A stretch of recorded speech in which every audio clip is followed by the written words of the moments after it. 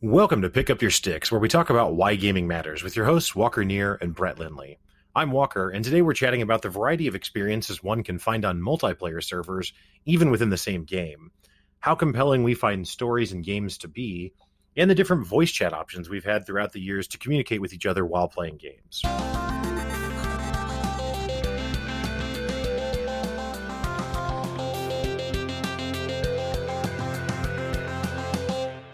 What's up, Brett? What's got you picking up your sticks this week? Hey, what's going on, man? A lot more of the same, which I suppose is my usual. So, not breaking any molds this week. I've been putting a fair bit of time into Space Engineers. I'm finally getting established, kind of, on the new server, and learning the ins and outs of it, if you will. So when you say new server, last week you were talking about I think Last Stand Gamers. I don't know if you actually Right. named it or not, but the, Yeah. the server with the British people. Mhm. Yep. Because I was imagining Brits arguing, and that was funny to me. I mean, that happened. Yeah. Anyway. Yeah, I mean, they're a good server. They're good guys. It's just I could not deal with the sim speed, the simulation speed being like half speed. I couldn't do it anymore. I didn't want to tell them how to run their stuff because that's not my place. Like if they enjoy that, that's fine. And they do have more lax rules, but that leads to that slower sim speed, right? So like there aren't as many limitations on the player, but that also means that the server just runs really slow. So I just wanted to know, like, do all servers run like this, right? So Well, let me interject there real quick. yeah, For anyone that yeah, maybe didn't listen to last week's episode, when you talk about simulation speed, that's so the whole game. So right, the sim speed on the Last Stand Gamer server was averaging. So the first day it was fine. Second and third day, I thought it was just like they were having some server troubles. There were a lot of crashes and restarts, so whatever. But then after that, as time went on, it stayed pretty consistently at about 40%, which means your running was 40%, your building was 40%, your flying was 40%, and that's on top of lag and rubber banding. that's So it was just dangerous to fly. Like I got like a mining ship. It's the only ship I have, and if I'm flying, like I had like a construction bay for it too with all the scaffolding. So I had to fly vertically up out of this tube that I had built to build the ship in because I didn't have my jetpack, and then horizontal to fly out. Well, it could lag and rubber band me back into the tube, but then accept my horizontal inputs, and I just crash into my own scaffolding. And that was just like in a small confined space and didn't do a lot of damage or anything, broke like a piece of stairwell or something. But like on a larger scale, if I was getting into a fight or trying to fly at a higher speed other than like 5 meters a second or whatever, then I could just rubber band and crash into a mountain or something. And I on top of that, it just took, it's like not even half game speed, but 40% was really slow. And just running from place to place to build blocks and get stuff out of your storage wells and stuff, it was taking forever. And I just couldn't, as much as I wanted to. I like the server, I like the concept, but also I was kind of thinking about it, and at 40% speed, I don't have a lot of blueprints like pre-established that I could just load in. So I was kind of building everything from the ground up, and it was either go into single player and make a bunch of blueprints and hope that I could get them done in enough time to get them on a server to get them in for before the end of the month when it reset, or go to a server that doesn't reset as often and just see, because I'd asked in Discord, I was like, hey guys, is this 40% sim speed something that are all servers like this? And they're like, yeah, Keen didn't really make this to be a multiplayer game. Like there's some restrictions in the game where it's not meant to be run on a server, and you have to do all this work to fake the game out because it only recognizes like 4 cores and so much RAM or whatever. And I was like, I mean, I guess that sounds understandable. It's not beyond, a game maker that makes a game for 4 people to just open it to 100 and say, hey, we're not responsible for what happens when you run it like this, right? Like that's not unheard of. But I was like, I finally got to a point where I was like, I'm going to go online. I'm going to check out some of the other servers just to see. I settled on two that both had interesting ideas behind them, mods, full universes, whereas The Last Stand Gamers was just one planet, a decent player base, and they were each had their own restrictions that I balked at each of them a little bit. But I kind of ended up, I basically joined both of those Discords just to see what their communities were like, right? So I just kind of jumped in while I was on the LSG server and watched for 2 or 3 days, just watching how people talk, what types, when people are on, how active are the voice chats versus the text channels? What are their rules? Do they have, like one of them had an in-game chat Discord log. So there's a plugin where somebody in Discord can chat and it'll send a message to the server in-game, so the whole in-game crew can see it. And you have a complete log and list of everything that's said in-game on Discord. So I could actually watch the in-game chat and just see what's happening, right? So I finally settled on Upside Down, and I think it's also probably a British server. It seems overseas. I actually think it's overseas because our evening there's nobody on, but like our maybe like 11 to 2 p.m., 11 to 4 p.m. our time, it's chock full and you can't get in. So 2 years ago, fall of 2018, me and a couple of buddies played on a Dark Age of Camelot private server that was a single server based out of, I think, Germany was where the guy was. And yeah, same exact deal. So like on the weekends, it was great because I could jump on at like 10 a.m. and play until, like you said, 4 or 5, and it's chock full. But if I wanted to play at night, yeah, way more sparse as far as population because, yeah, European. Well, and in this instance, it was kind of funny because on the weekend, I'd started playing, I don't know, maybe midweek this last week or so, and I haven't been on it too long. But so I didn't really notice until this weekend when the servers were just chock full. And you can buy a pass, like a permanent lifetime pass to the server, and they've limited the like open slots available so that there's always room for people with a pass to get in. So you can get in when it's over full. But otherwise you just got to kind of sit in queue with auto retry, and auto retry can fail because if it's at 32 out of 30 and goes down, somebody logs out. Steam still recognizes that as a logout and tries to log you in, but it's still at 31 out of 30. So then it can still fail. So you kind of have to I need an auto logger for my auto logger to like monitor it to be completely away. Right. But it's funny because I was really contemplating like getting the pass, but at the same time, I haven't played on the server very long. Don't know how invested I'm going to be for that much of a pass. And it's not the cheapest thing either. It's not super expensive, but it was enough to make me think about it. And it was kind of funny because I was like, well, the only times this is really going to matter is on days off, holidays, and weekends. Every other time I'm logging on when the server is not completely full, and there's still a fair number of players on. And also it was like, I could just stop no-lifing a game for a minute and go work on personal projects and like clean the house, walk the dog, do, normal daytime weekend activities. Right. So it was really hard for me to justify spending that money when I already felt guilty about. Right. So this last weekend I just set auto retry on. If I get in, great. If I don't, the funny thing is I'll like go do something for an hour and come back and check on my auto retry, and I'll load into game and I'll be like, oh my God, I'm loading into game. And then on the screen it'll be like server restart in 10 minutes. I'm like, because everybody logs off when the server is about to restart. So the slots all open up, and it restarts like 4 times a day or so. But yeah, getting set up there, and I'm just now getting to the point where it's a pure PvP server as well, but the community is still pretty cool. There's, you can have your own faction, and then there's kind of these mega factions, which are called corporations. And so you can have a bunch of small factions ally together, and they do server stuff based off that. There's a rare resource kind of moon planet that there you can only get stuff there or by like tiny amounts doing other things, but the real amount of it is on this planet. So it kind of attracts everybody there. I haven't yet gone there, but I'm currently building a ship that can. The cool thing that they do too is it's a pretty heavily modded server, but they have a mod pack and have built a scenario, which is basically like a full game version plus the mod pack already pre-installed. and distribute that on Steam so that you can test in their universe with their mods in single player. Gotcha.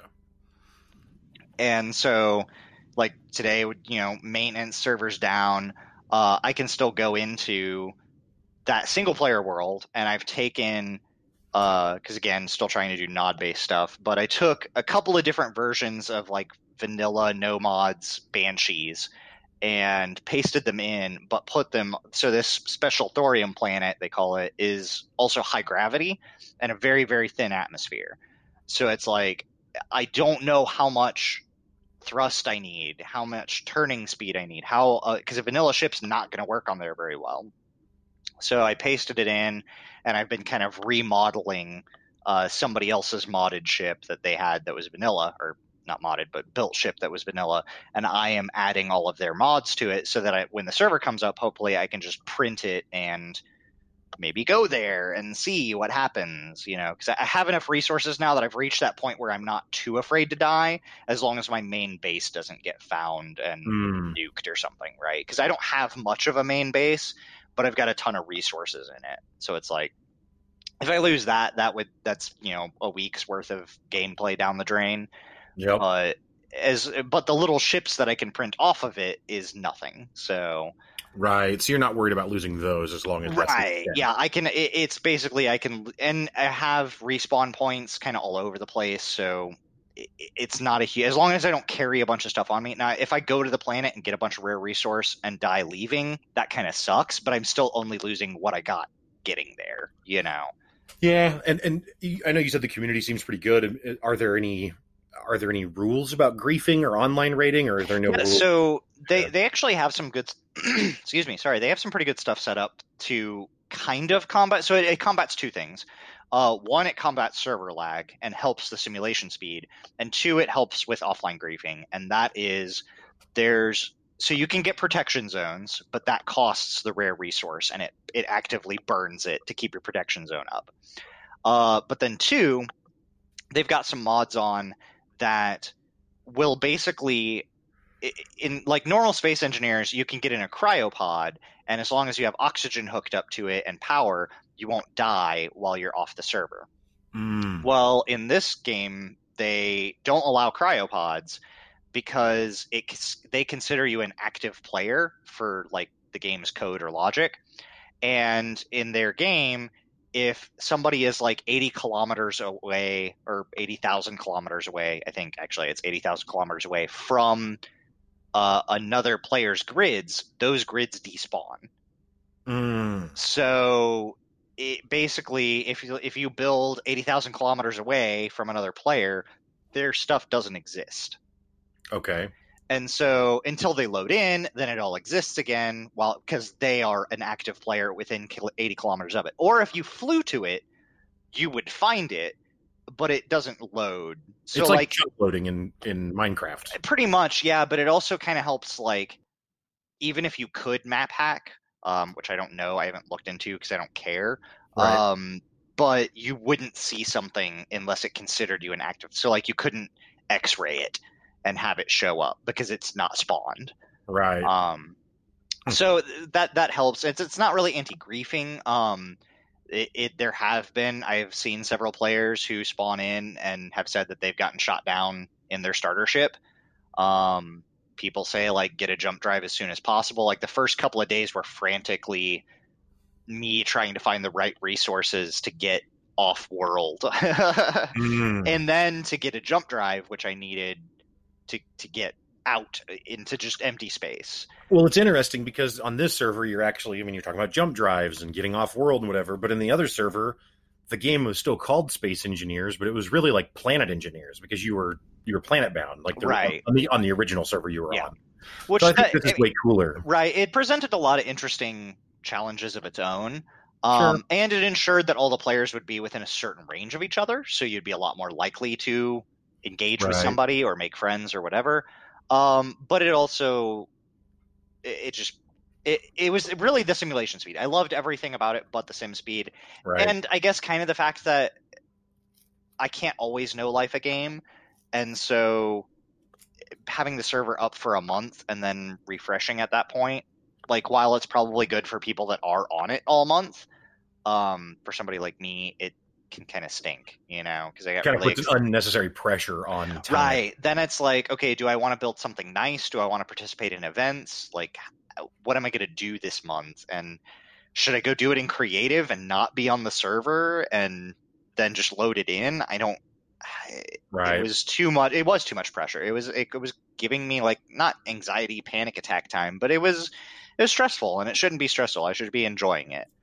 Well, because you really have to kind of map out your time, because if you're going to, I mean, you basically have to be, I would say, established certainly within the first 2 weeks, so that then you can participate in stuff for the last 2 weeks. So Right. if you're not ready in those first 2 weeks, then it's almost like, well, why even play the last 2 Exactly. weeks? So yeah, no, that makes sense. And in this, I mean, like the first few days were still stressful because there was always that looming, like somebody might find me. But I mean, somebody could still find me. I can come back to the game and my base can be totally destroyed. Right. But it's a lot less likely once you have some jump drives. I mean, even the base jump is 5,000 kilometers. Even that is a spherical radius around like the starting planet. You could start on several of them that somebody would have to search. So if somebody finds me, it was luck, and hats off to them. Right. It's probably not a bad idea for me to establish a satellite base, 80 kilometers out, and just store some stuff there. I don't quite have the resources to invest that time in it yet. But I have a little station. I've hidden it, in a spot where it's, in between like some asteroids and stuff. So it's not going to be very easy to see.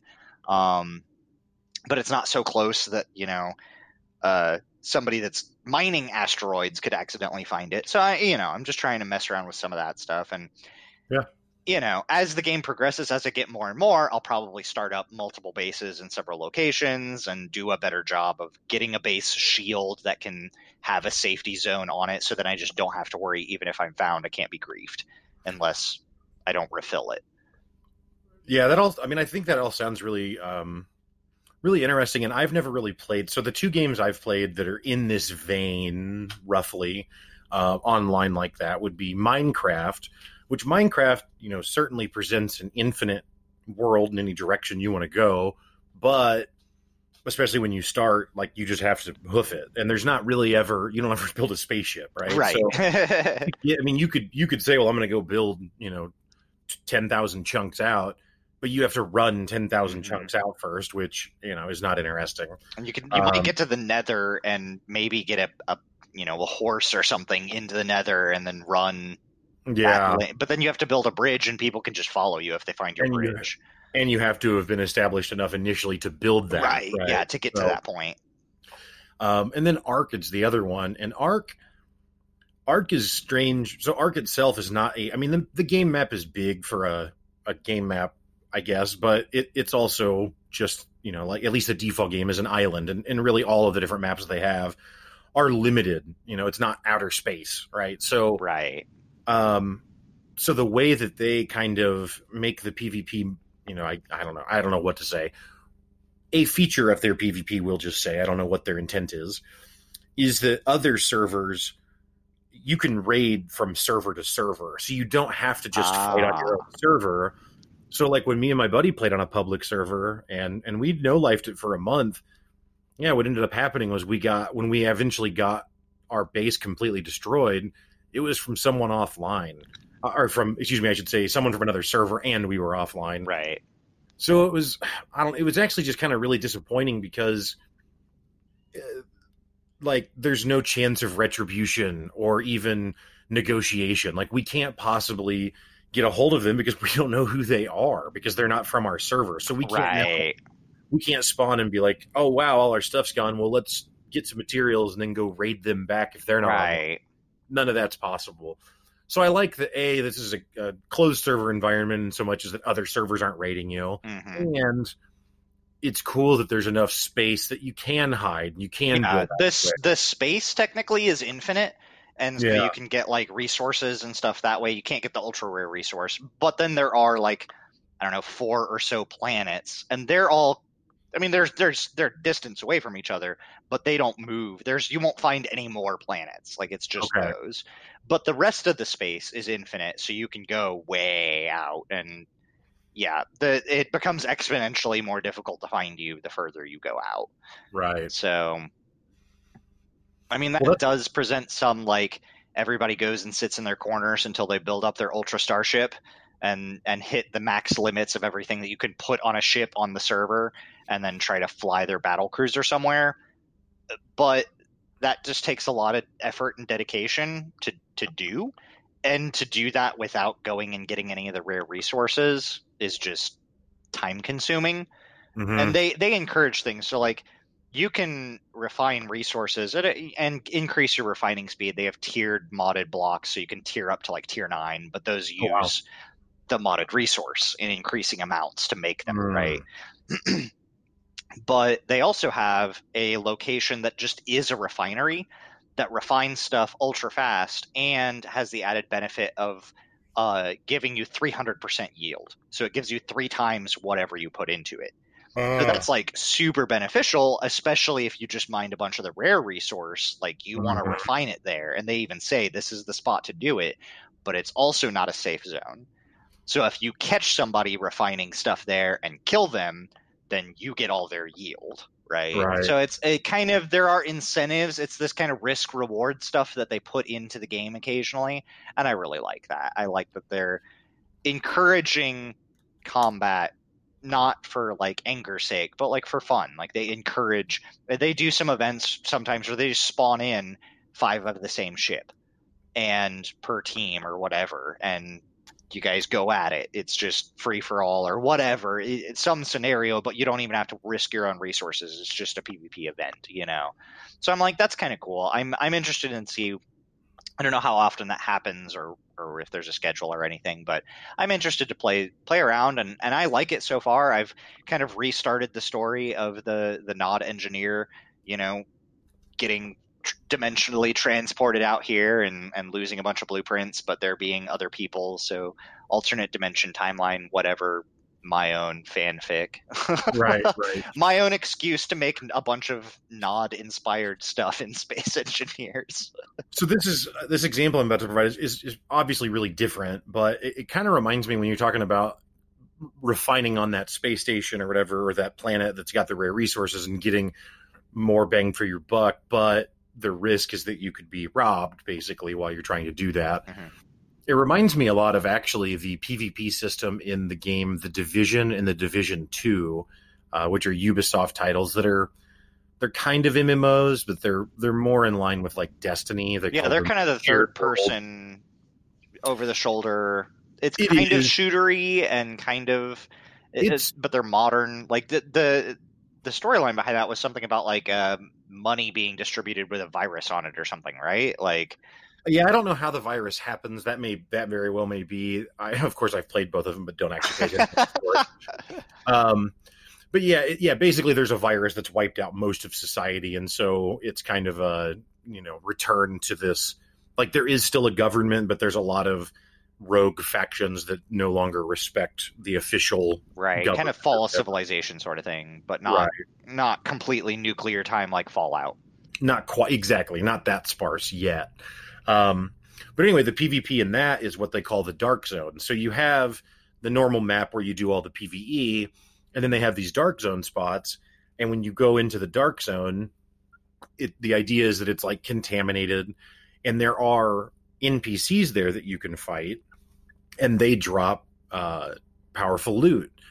But the loot is contaminated. So when you pick it up, you can't immediately start using it. Instead, what you have to do when you get the loot is go to one of a few designated drop points in that zone and summon a helicopter. So you press a button or whatever, and it calls a helicopter in. Well, that helicopter takes, and I don't know the exact times, let's say 90 seconds to get there. Well, when that happens, an alert goes out to everyone else in that instance of the Dark Zone that you're in. Instead, helicopter on the way. Gotcha. Right. And then when the helicopter gets there, you have to hook your stuff up to a rope that drops out and then wait like a minute while the helicopter allows time for people to attach their stuff, and then it takes back off and flies away. Well, if you successfully accomplish all of that, then when you leave the zone, you'll get the gear uncontaminated or whatever. Nice. But it creates a very similar kind of dynamic. I mean, again, totally different game, but a similar dynamic where, like, you want the loot that you've got, but there's this risk in summoning it. And when someone else runs up, they might rob you, but they might also have gear that they want to get. Right. Out. They just want to. I just want to put it on the helicopter. Just let me do it. Right. Exactly. Because you don't own the helicopter when you summon it. Anyone could use it. But if you put your gear up and then they kill you, they can take your gear back off and then reattach themselves, and now it's theirs. So similar kind of risk reward system. Again, very different game, but it just made me think of that whenever you were talking about the. Yeah, I'm interested to see what happens when I do get to the. I don't know if there's just going to be a barricade around it of ultra ships or something and I just get one shot, or if it's going to be people actually mining it, or if I'm going to be alone, because there's a lot of other. I mean, there's like 4 other planets, and each of them have certain things to do. Everybody's going to be building their own stuff. If there's 15 people online, there's a chance that just nobody's there at that moment, like, and maybe I can befriend somebody that's there and like, hey, I'm not going to shoot you if you don't shoot me. Like, we're both getting the rare resource. You go to your side, I go to mine. Like, right. Well, and you almost form kind of an uneasy alliance where it's like, hey, we won't rob each other, and maybe if someone else shows up, then we'll fight them. To stop them from robbing us. Yeah. Yeah, in Ark, there's all sorts of caves that have like ultra rare resources, or there's these 3 obelisks that have resources, and you can upload. That's actually where you have to go in order to upload your stuff to these obelisks to then transfer servers to raid another server. Okay.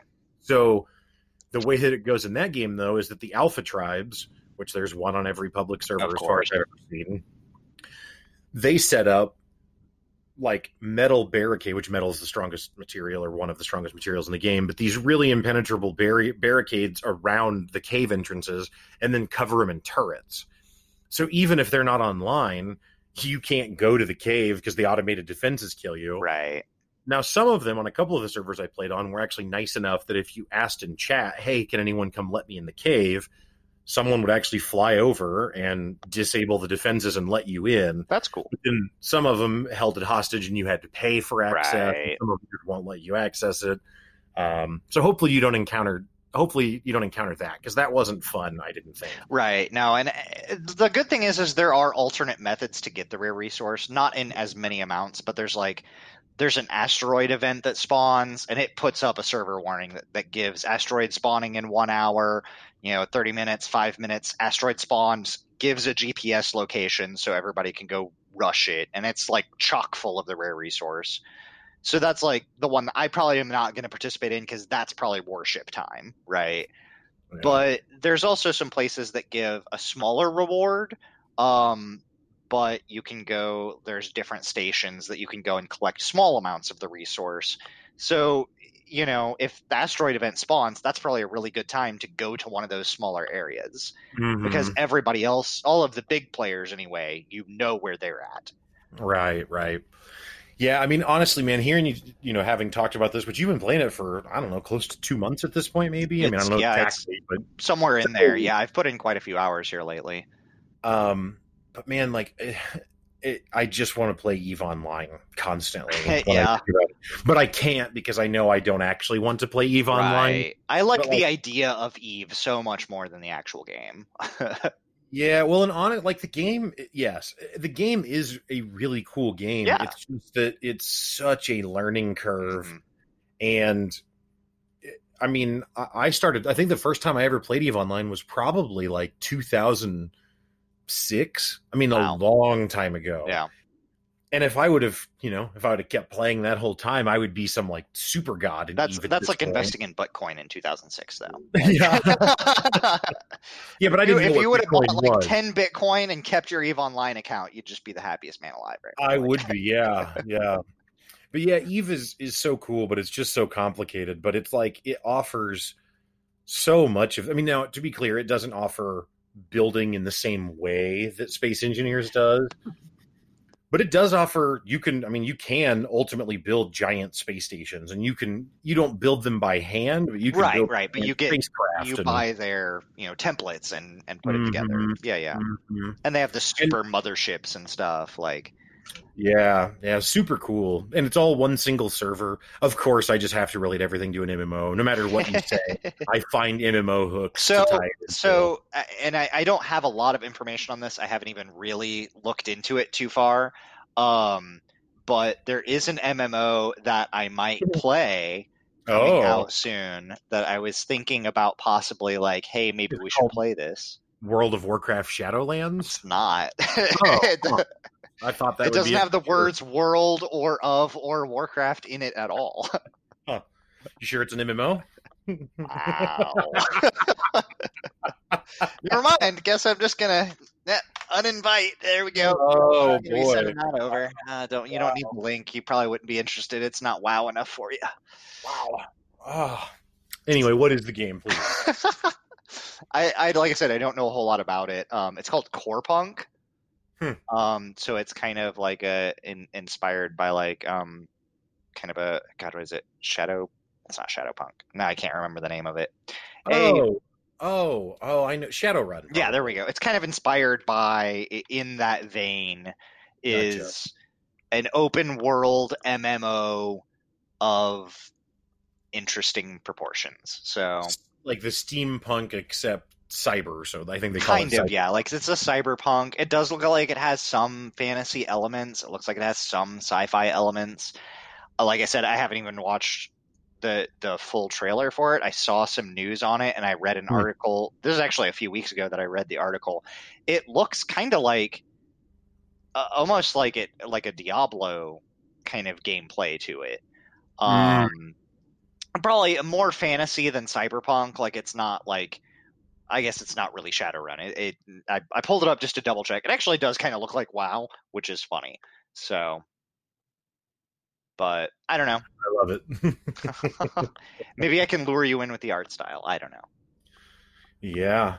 Are you now complete departure and right? Whatever. Are you excited about Cyberpunk 2077? So,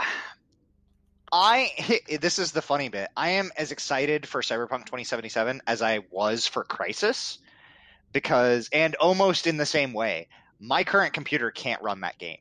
I'm actually so happy it got delayed.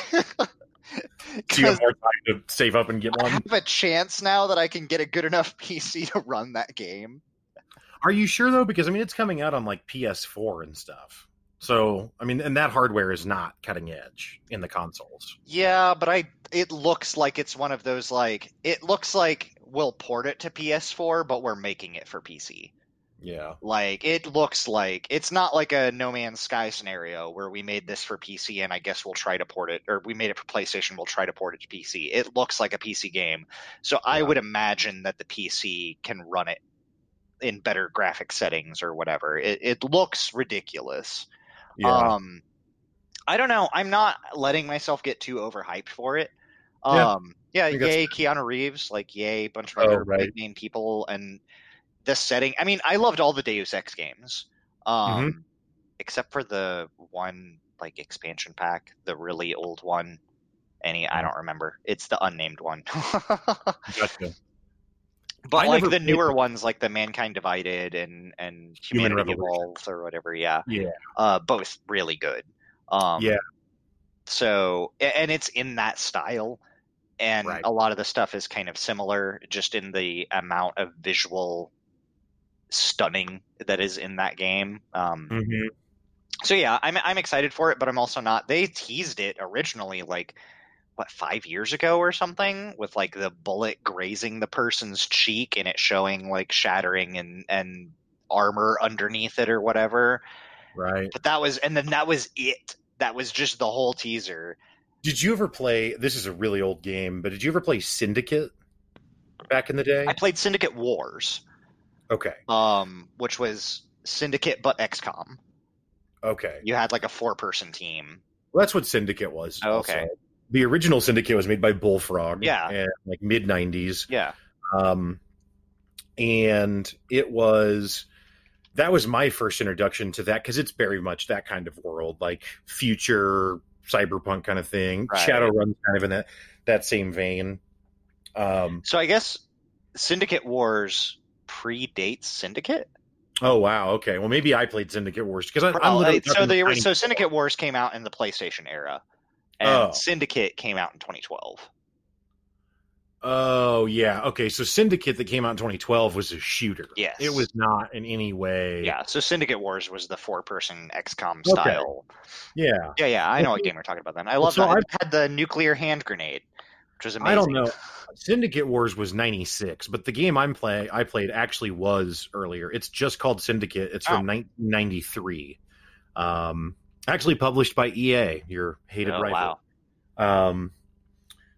But yeah, I don't know. Syndicate Wars I have not seen, but Syndicate is definitely the one I played. But anyway, since then I've always really enjoyed that setting. Like I think it's a cool, just a really cool setting. So I'm definitely looking forward to Cyberpunk. But I find myself in the same boat. I mean, honestly, I don't really get, especially a new IP. It's hard for me anymore to get overhyped about a new IP. Because you just never know what they're going to deliver. Now, Doom Eternal, I am pumped for because mostly because Doom 2016 was amazing. Yeah, I wasn't pumped for Doom exactly. Yeah, but I am now because I know how awesome the most recent one was. Right, and everything I've read is that the new one is just more of that, except even better. Right. So I'm very excited for that. But that's again a sequel. You know, obviously it's Doom, but again. Doom 3 did not leave me excited for Doom 2016. No. So Doom 3 was horrible. Yeah. So something else actually to kind of piggyback off that Cyberpunk thing. So the company that makes Cyberpunk is CD Projekt, and they also make the Witcher series, but they also run Good Old Games, which if anyone out there has not been to Good Old Games, you should totally check it out. It's super. I mean, they have modern games that you can buy, but they also port, I don't know about literally all, but a huge library of old games like Syndicate and probably even Syndicate Wars you could find there. Right. And you can play it on modern PC. And all of the games that they sell are DRM free. Yeah. Which is also really cool. So like The Witcher you could buy from them, and you can get just a standalone DRM free copy. You don't have to have Steam or something. Right. Anyway, I bring that all up because they recently, so they have you've got Steam, or you've got the BattleNet launcher, or you've got Uplay or Origin from EA, like all these different software launchers, storefront / launchers, / libraries. Epic obviously has their bring Epic's is up, and yep. So GOG has what they call GOG is Good Old Games, but Good Old Games Galaxy, and that's their launcher or whatever. Well, they've actually just gone through a pretty extensive process, and I think it's technically still in beta, but you can easily get the update, as I did. But it's the 2.0 version of their Galaxy launcher, and it actually features integrations into all of the other platforms except BattleNet. I didn't see one for BattleNet for the Blizzard games. Right. But Origin, Uplay, PlayStation, Xbox, Steam, Epic, and then and then GOG, of course, is native. But you can link all of your accounts, and it will show your entire game library from all of those places right in the GOG Galaxy window. And then it will also pull your friends list from all of those and show you all of your different friends that are on the different platforms and what they're playing. Like you would see. Now the game still ultimately, if you launch a Steam game, it's still launch. It has to launch through Steam. Yeah. Yeah. It doesn't change any of that. But like for me, who's frankly just kind of a collector of virtual titles at this point, I mean, I own over 1,000 games total from all those platforms.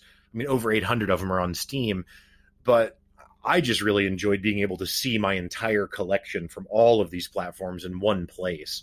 But yeah, anyway, I think that'd be that's pretty intense. Like, yeah, very cool. And I mean, because Steam offers a little bit of that, but you have to manually add each game, add it as a non-Steam game, and import it and do all of those steps yourself. Like, right. And with this, Well, and with Steam, if you, let's say you put an Origin game in there, if I'm not mistaken, I'm pretty certain, let's say that you didn't have Origin open, you would have to open Origin and potentially log in if you don't have it set up to auto log in and all that.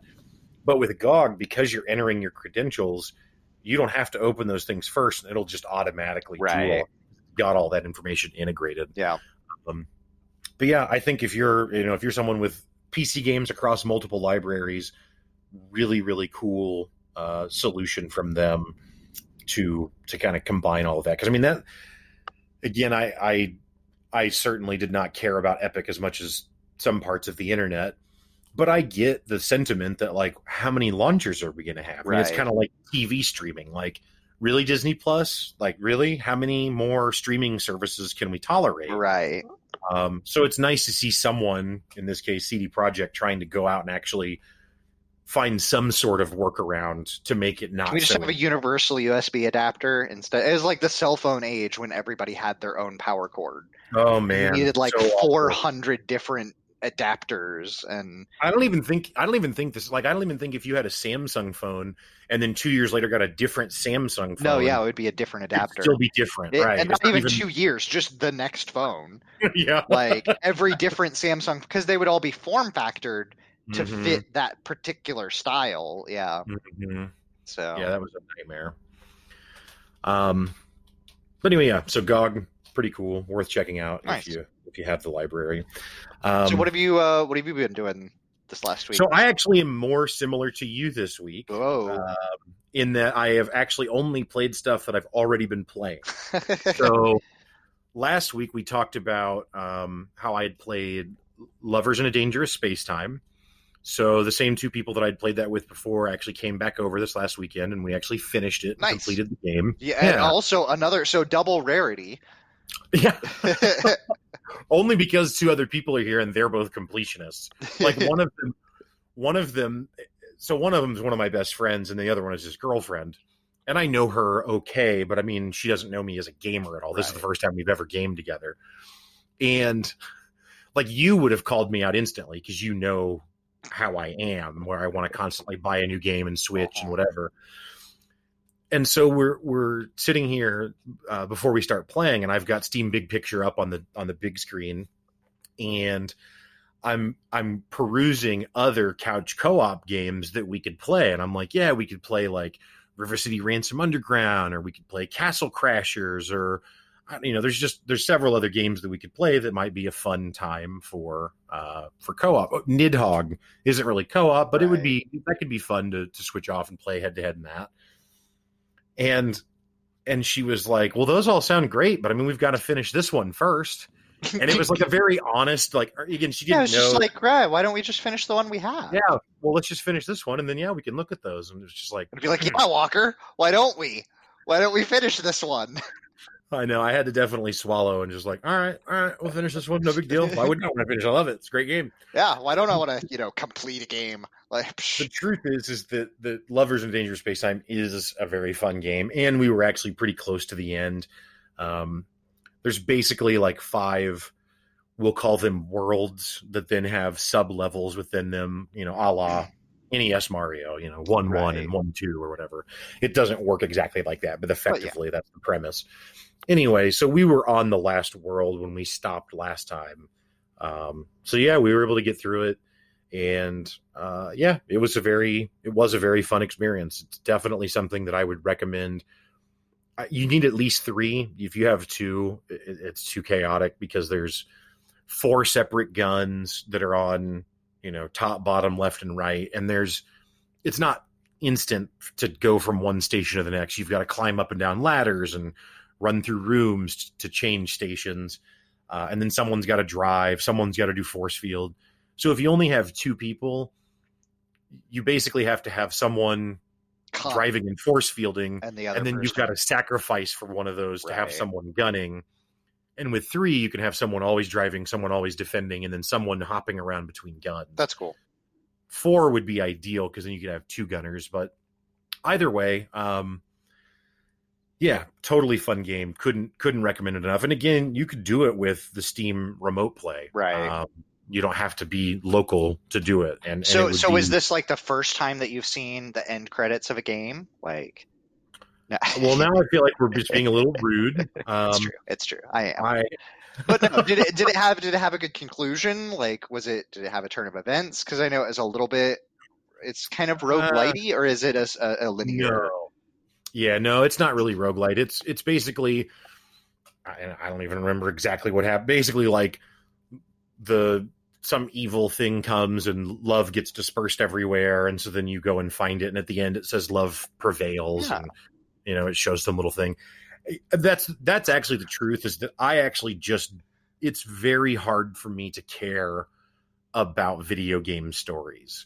And it's not that none of them are good. Once in a while something will strike me, like I always talk about, I won't go into, but like Shadow of the Colossus, Right. or I don't know, the Final Fantasy games, some of them have had some pretty compelling stories. So it's not to say that there are no good stories out there. A lot of them are just, like I've played through the recent Tomb Raider games. I think those games are fun games, but I don't think that the story is really all that compelling. Right. And part of it's the presentation, like having the character constantly jump to a ledge and you have to press the B button a bunch of times to get him to hold on, Right. isn't compelling to me. And it kind of breaks that immersion.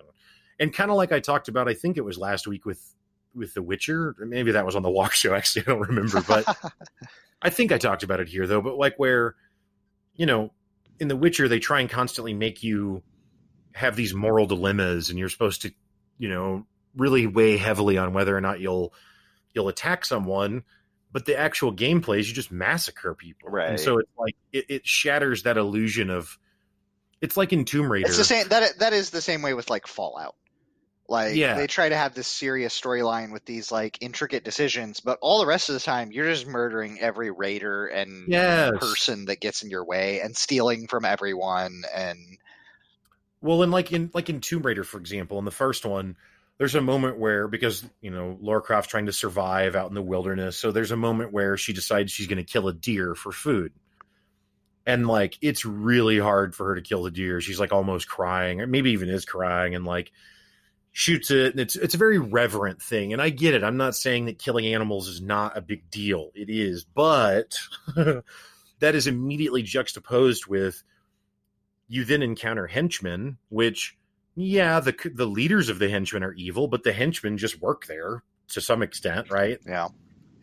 And you don't just shoot them. There's moves where you like walk around a corner behind a dude, hit him in the stomach with the butt of your shotgun, so he gasps and doubles over, and then into his gasping mouth, Lara Croft jams the shotgun up and then blows his head off. Like that does not resonate with, you found it hard to kill a deer. Right. Like that's one of the most brutal kill scenes that I've seen in any game. Right. So it's those, and I don't mean to just pick on Tomb Raider or The Witcher, but like it's those kinds of things that just make it hard for me to stay locked in to it. And I'm very much more, what's the gameplay, and do I think the gameplay is compelling? For sure, and that's fair. I mean, I just have to give you grief on it, but I get it. I do understand it. I mean, I'm not quite the completionist. Like, I have a really good friend. When we were playing through Halo 2, I was compelled to beat it and finish the storyline, and he was compelled to go back through on Legendary and get all of the skulls. Like, and do all of the 100%, and not just 100%, but then S complete challenges. Like, A rank isn't enough. He has to get the double S platinum ultra hard rank and stuff. There's only two games that I've ever come close to being that completionist with. One of them is Armored Core 4 Answer, and the other one is Need for Speed Underground 2. Very different sides of the spectrum. The only reason that 4 Answer happened was because I just got on a roll. I found a good combination by chance, and S ranked a lot of levels, and then double S ranked a lot after that. And I was like, well, now I have to go back and just double S rank the rest of them because I'm already on the run, And then Need for Speed Underground, you just have so many cool unlocks, and most of that game was like, yes, I want neon NOS ejectors on my windshield wipers. Of course I do, Right. Yeah, I think also some of it is just how much I play MMOs. Especially when I started playing MMOs, there weren't a lot of quests, and if there were, there wasn't a lot of dialogue. Now, Right. enter World of Warcraft, and every quest has a little thing to read with it and tries to present a story. The problem is that most of those stories aren't that interesting. Like finding a guy in the woods who's like, help me quick, I need 10 bear pelts so I can make a hat for my son or something. And it's like, okay, but then you do that, and then you can watch as the next MMO player runs up and also needs to go get 10. You know what I mean? Like it just kind of that breaks always that. did kind of break a lot of things for me. I think that the only ones that kind of got okay with it that I could take anyway was like the City of Heroes, City of Villains, and Champions type stuff. Because at least then they're just always, it felt very comic booky. Like, the Joker's at it again, like, okay, Well, fine. and something that game did that was different was it instanced all of the zones where you go and fight. There was some open-esque. Oh, okay. They were still instanced zones, but other random people could show up, and Okay, they could be behind you in the quest, and you could be a couple steps ahead. So I see. and then there was just a lot more of the quests were set up like dungeons for other games, where it would be just an instance with whoever you brought in, or solo. And I think that I liked that a lot more, because at least it did feel like you were progressing the storyline and that it mattered, and you didn't just see 50 people. Like Warframe does that too, where it's just like, it's hard for me to like care about the main story when there's just 50 people at the trader, that I'm supposed to be some rare gifted person, like one in a million and whatever. Like, there's just 500 of us here. Yeah, see Destiny 2, and I'm sure Destiny 1, but Destiny 2, where, yeah, like, the whole game is, this whole story is told as a single-player story, where one Guardian is the hero of the people, which is you, except that you can even have up to 4 people in your party, Right. or 6 in a raid or something, or whatever it is, but it's like, it immediately destroys that. Mm-hmm. It would need to be something like, what is the Tomorrow Die Another Day, the one with Tom Cruise, where he keeps dying and coming back to life? Like, that should just be in a video game world, where it's like, there's infinite copies of you, like infinite Neos in the Matrix, and you're all the one, but you just all have to do it until you figure it out. Then it would be hilarious. Then it would make sense. Like, well, like the one MMO that comes to mind when I think of like, wow, what a great story, or at least what a great job of like being immersive and creating a great story, is The Secret World. I was about to say The Secret World, but The Secret World really plays like a single player game. Like, it does not lean into the MMO in the way that most until MMOs. You want to exit a zone, then you kind of have to do the raids, at least to get the story out of it. Like, you can just go to the next zone, but you won't know why or how you got there. Like, you have to complete the raid, and they can be difficult. Like, I remember the first raid is like the Cthulhu boss thing, and I didn't know what was going on, and yeah. But no, that is again, though, like you said, it would probably have just been a great single player game. Yes, I think so. Anyway, all that's just to go back to, I don't know why I don't always complete games, but I think that, it's because ultimately story isn't what is going to compel me on its own. Instead, I have to think that the gameplay itself is compelling enough, and then if the story's tagging along with that, great. But just to see the story, especially in the internet age, sorry. Yeah, no. I think I'll put up with a lot more bad mechanics to see story. I have my breaking point. I won't deal with it, but I'll put up with more of it, especially when it comes to endgame stuff, kind of like we discussed, like final bosses and things. But or I'll cheat. I'm also just not afraid of cheating. We also discussed, right. Which of course you can't do in like an MMO or anything. Well, you can't easily do in most. But yeah, I don't know. So yeah, I mean, in the last couple of weeks, we've talked a lot about multiplayer, whether that be the couple of different servers that you've checked out, or the couch co-op that I've been doing, or the MMOs, which, to be clear, I don't really have any more fun stories like the Top Gun one, but I have also continued playing WoW Classic and Retail over the last week. I'm actually very close to max level in both now with the characters I've been playing, and I don't know which one will get to max level first, which is kind of amusing. Place your bets, everybody. Yeah, yeah. Um, but anyway, make a contest out of it. Well, but something that you and I have discussed previously that I think is an interesting part of online gaming is the voice chat options that we've got and kind of the evolution of that. I remember when I very first started playing MMOs, like someone having a vent server was pretty much the only way that I ever interacted with anyone in voice, was a vent server.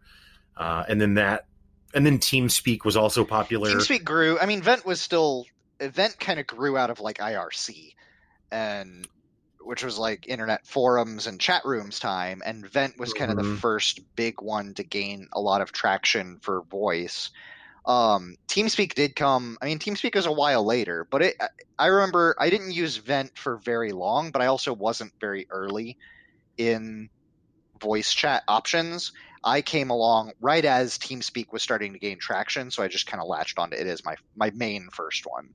Like I spent a little bit of time on Vent, but I was a lot more in TeamSpeak. Yeah, I actually very rarely use TeamSpeak. Like basically the only time I used TeamSpeak was there was a couple of times in my random MMO playings where I would encounter a guild that I was going to join or something where that's what they used. So they would demand that you had TeamSpeak. But Vent was definitely more prevalent for me, honestly, all the way up through 2012 probably, when I was still playing WoW back then and raiding. We were an event channel to raid. But yeah, and Vent was very bare bones. I mean, it's literally just you could set up multiple chat rooms within the server, right? And that's it. There's chat rooms and then a list of names of people who are in that room, and that was it. TeamSpeak offered more of an interface where you could put text messaging stuff and like a kind of a bulletin board, right? And more of the kind of individual profile stuff, like not as much, but more like now you can have an avatar and maybe a 255 word text box about you or something. Right. And then I remember there was a while where a lot of games were trying to, like WoW has an integrated voice chat at this point. Yeah. I've never heard anyone use it ever, but it's there. Yeah. Space Engineers does. And I think a lot of games, especially for a while, like you said, most games were trying to get their own in-game chat, and nobody knew why.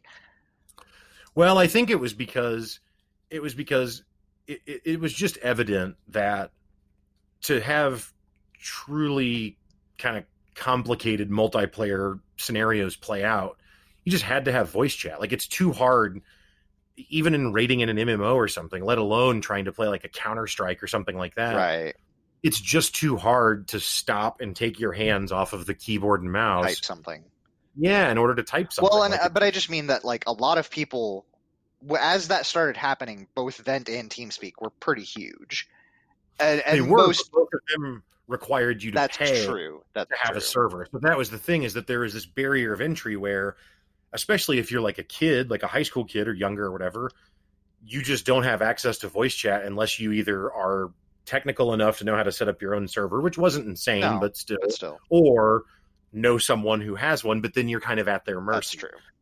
So I think that's where it came from, because you saw it honestly in the console side. Like I actually just watched a thing the other day, but the SOCOM series, do you remember that from PlayStation 2? Yep. I know, right? So that actually was one of the pioneering games in including voice chat, because SOCOM had voice chat through PlayStation. And I think that really kind of set the tone for games just needing voice chat in order to really, again, get the most out of them, if you will. Right. And then, I don't know when it came out, but insert Discord. Which started as a web app. Really? Yeah, that was one of the big things. There were two big things about Discord. One was anybody could set up a server for free. And two, it was started as an online interface. So it was just a website. And you could go and log in and make your own server or join anybody else's. It actually was a lot closer to like AOL chat room time, only it saved your favorite chat rooms on the side. But I remember the first times that I used Discord, I remember using it mostly for the text base and all online. Like I remember it being a big deal when the app came out. Mm, that's interesting. Yeah, I don't remember the first time I saw it. I remember actually in probably like 2014, 15, somewhere in that range. But I remember I was gonna play an online game with some local people, and then there was a coworker who was out of state that was gonna join us, a couple of them. And they were like, "What do you guys use for voice?" And I was like, "Oh, we just use Vent." And they were like, "Well, we've got a Discord server set up." But I thought that they meant like a Vent server, like they had their own physical server set up. And yeah, and just being like, I don't know what Discord is, but okay, why wouldn't we just use Vent? Yeah, right. I mean, if you really want us to, fine, but what's wrong with Vent? And yeah, little did I know, Discord is a complete game changer in that space. I mean, not only can anyone set up a server, but you can set up infinite rooms within the server and have all sorts of rules. And I mean, every MMO that I play now, any guild you want to join has a Discord that you need to join. And most of them, the Discord is absolutely restricted except to like a welcome page until you checkbox the rules. The LSG server, the Last Dance game server that I was on, their Discord was auto hooked to Patreon. So the minute your payment cleared through Patreon, as long as you put in the right username into Patreon and linked it to your Discord, it would just open up supporter chat rooms that were only for people that had them. So like they're just hidden and you can't see them until you bonk, and then it's just instant. It's just those are open automatically.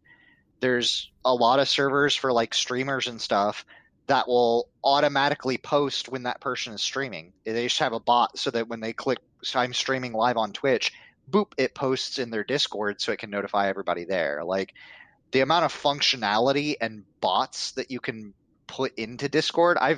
I started one of the D&D campaigns that I was running. We started originally as a Discord bot that allowed you to like roll dice and do certain commands and keep a character sheet. You could input your character sheet so it could automate, like if your character leveled up or if the DM wanted to give experience or gold or whatever, it could keep track of all of that for you.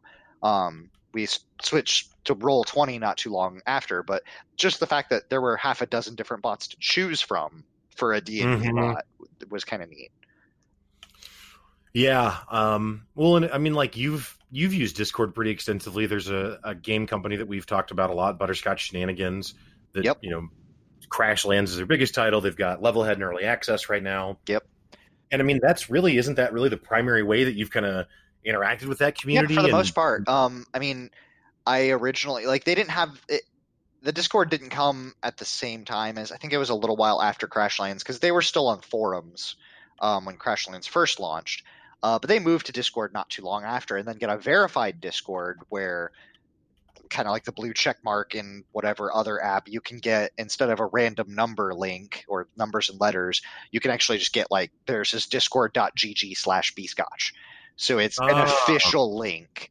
And it is a branded link, and there's other branding options that you get when you get like a verified Nitro server or whatever. But yeah, when they brought their Discord up, I was right on it because I mean, I used their forum, but I was already using Discord pretty heavily even at that time. And so yeah, when they brought up their Discord, I was like one of the first people in. I was just like, oh great, now I don't have to go click F5 in the forums to see when somebody posts something. Right. I can just go check and scroll up and read the messages or whatever. And yeah, I interface with a lot of people, and the devs are on a lot more frequently there, because on their forums, they even chatted about how like they felt like just a one-word response or one sentence wasn't faithful to their community. So they wouldn't be on as often. And then when they were, they would type up like a big paragraph. But then if they didn't type a big paragraph for everybody, they felt disingenuous, you know, and that became a lot of maintenance just to interact with the community. But they really believe in that, you know, and they really believe in interacting and rewarding their community and just being part of it. And so being able to be on Discord where one sentence is fine, or you can comment on an entire thread of discussion with one sentence, you know, like, and it goes wherever, and you can have topic boards for food and exercise and a book club or whatever, and have that stuff there. I think it is a perfect blend of IRC and forums and TeamSpeak or voice. Well, and the fact that you can have it, I mean, it's fully available on the phone, all functionality enabled. And like you and I have had it before where we've been in a Discord chat on our PCs and a headset, and then I needed to go into the other part of the house for some reason, but we were in the middle of a conversation. So I just switched over to my phone and joined the same chat room with my phone. And now we're having, we just can pick then I have Bluetooth headset, or there's been times where, you want to play a game and I want to walk the dog or something. Well, I can Bluetooth headset to my phone. I'm on Discord, and it don't have to worry about it being like a phone call or whatever. It's the same. It's VoIP, so whatever.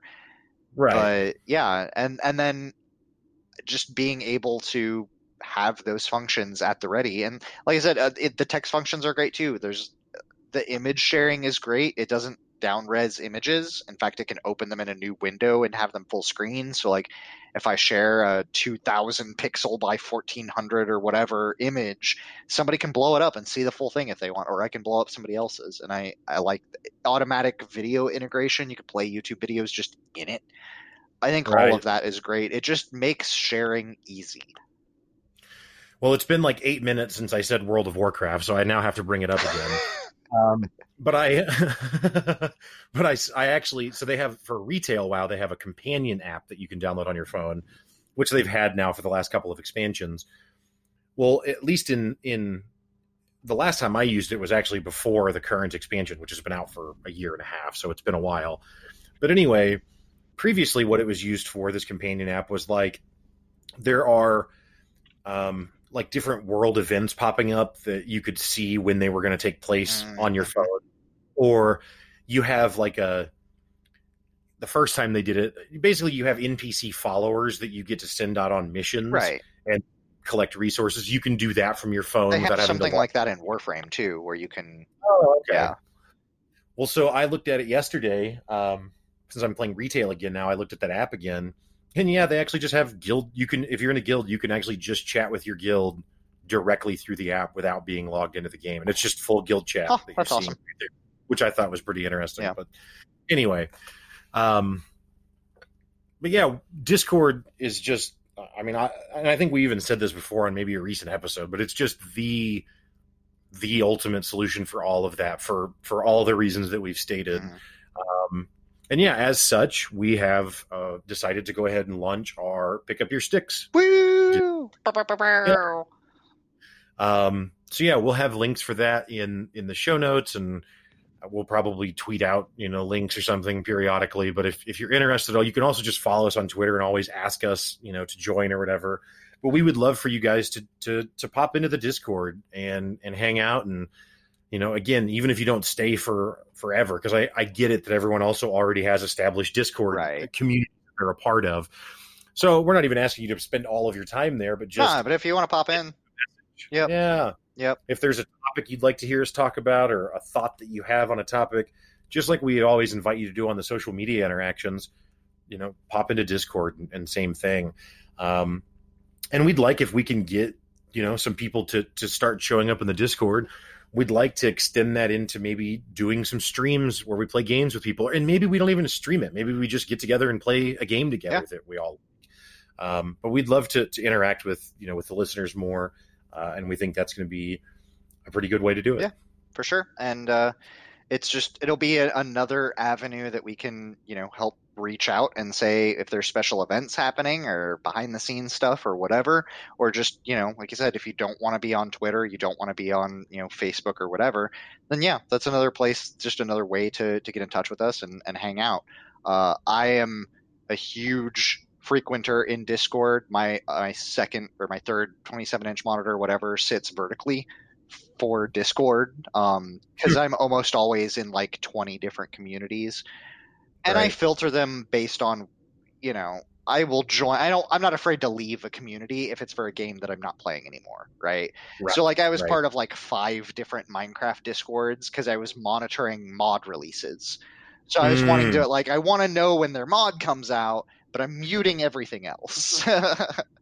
Right. And then maybe I'm not following them on Twitter, or maybe they only have an Instagram or whatever. So just following their Discord was easier. But yeah, once I stopped playing Minecraft, I was like, oh, well, I don't need these anymore. So, right. But yeah, I'm always in, it's like I'm in Knucklecracker's Discord because I want the immediate updates on Creeper World 4. Yep. Like I said, Levelhead. I've got a couple of personal friend Discords of just different groups of friends that hang out. Some Star Made and some Space Engineers, because some of them I use kind of like Twitter because I don't want to see every tweet, but I want the important announcements. And then others, I'm a lot more active and, always online on those servers, always checking those rooms and making sure that I'm catching the conversations. So yeah, I'm really active on Discord. It's my preferred platform for sure. Awesome. Yeah, and something else that, and maybe everyone else is aware of this, that constantly happens to me where I discover something that's been known by literally everyone else the whole time. But that's the ability to stream within Discord, either to a specific chat room or even to a specific individual. So when Brett and I were playing StarCraft 2 a lot, one thing that we would do if we didn't want to play head to head, but we wanted to ladder, but we still wanted to like hang out while we were laddering, we would join a Discord call together, and then whoever was playing would just stream their StarCraft game to the other one, because otherwise you can't normally watch ladder. You can't spectate ladder. Right. Games.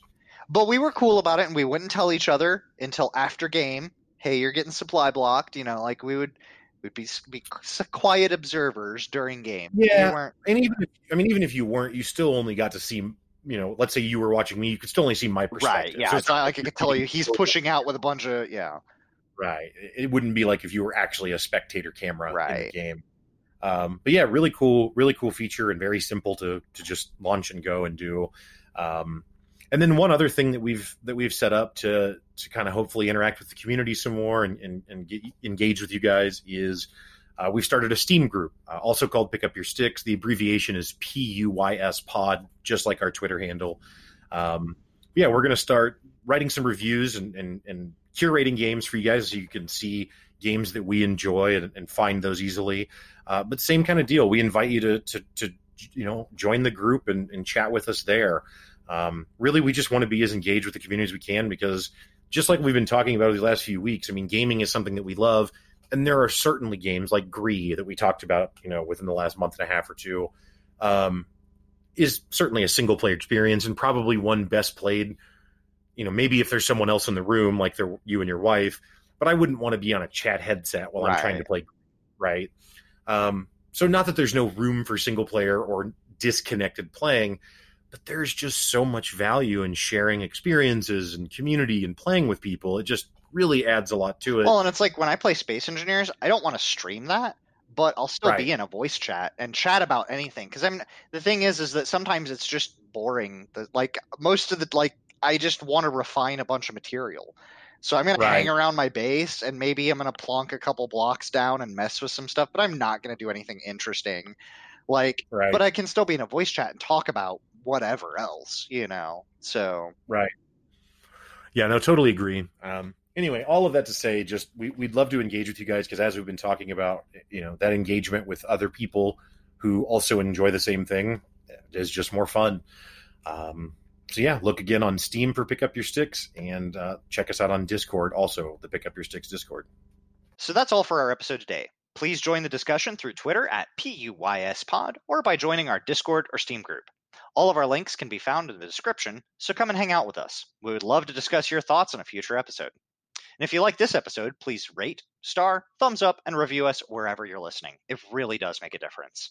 If you want more of Walker's insights on pretty much everything in life not related to video games, check out his other podcast, The Walk Show, which is available everywhere podcasts are found.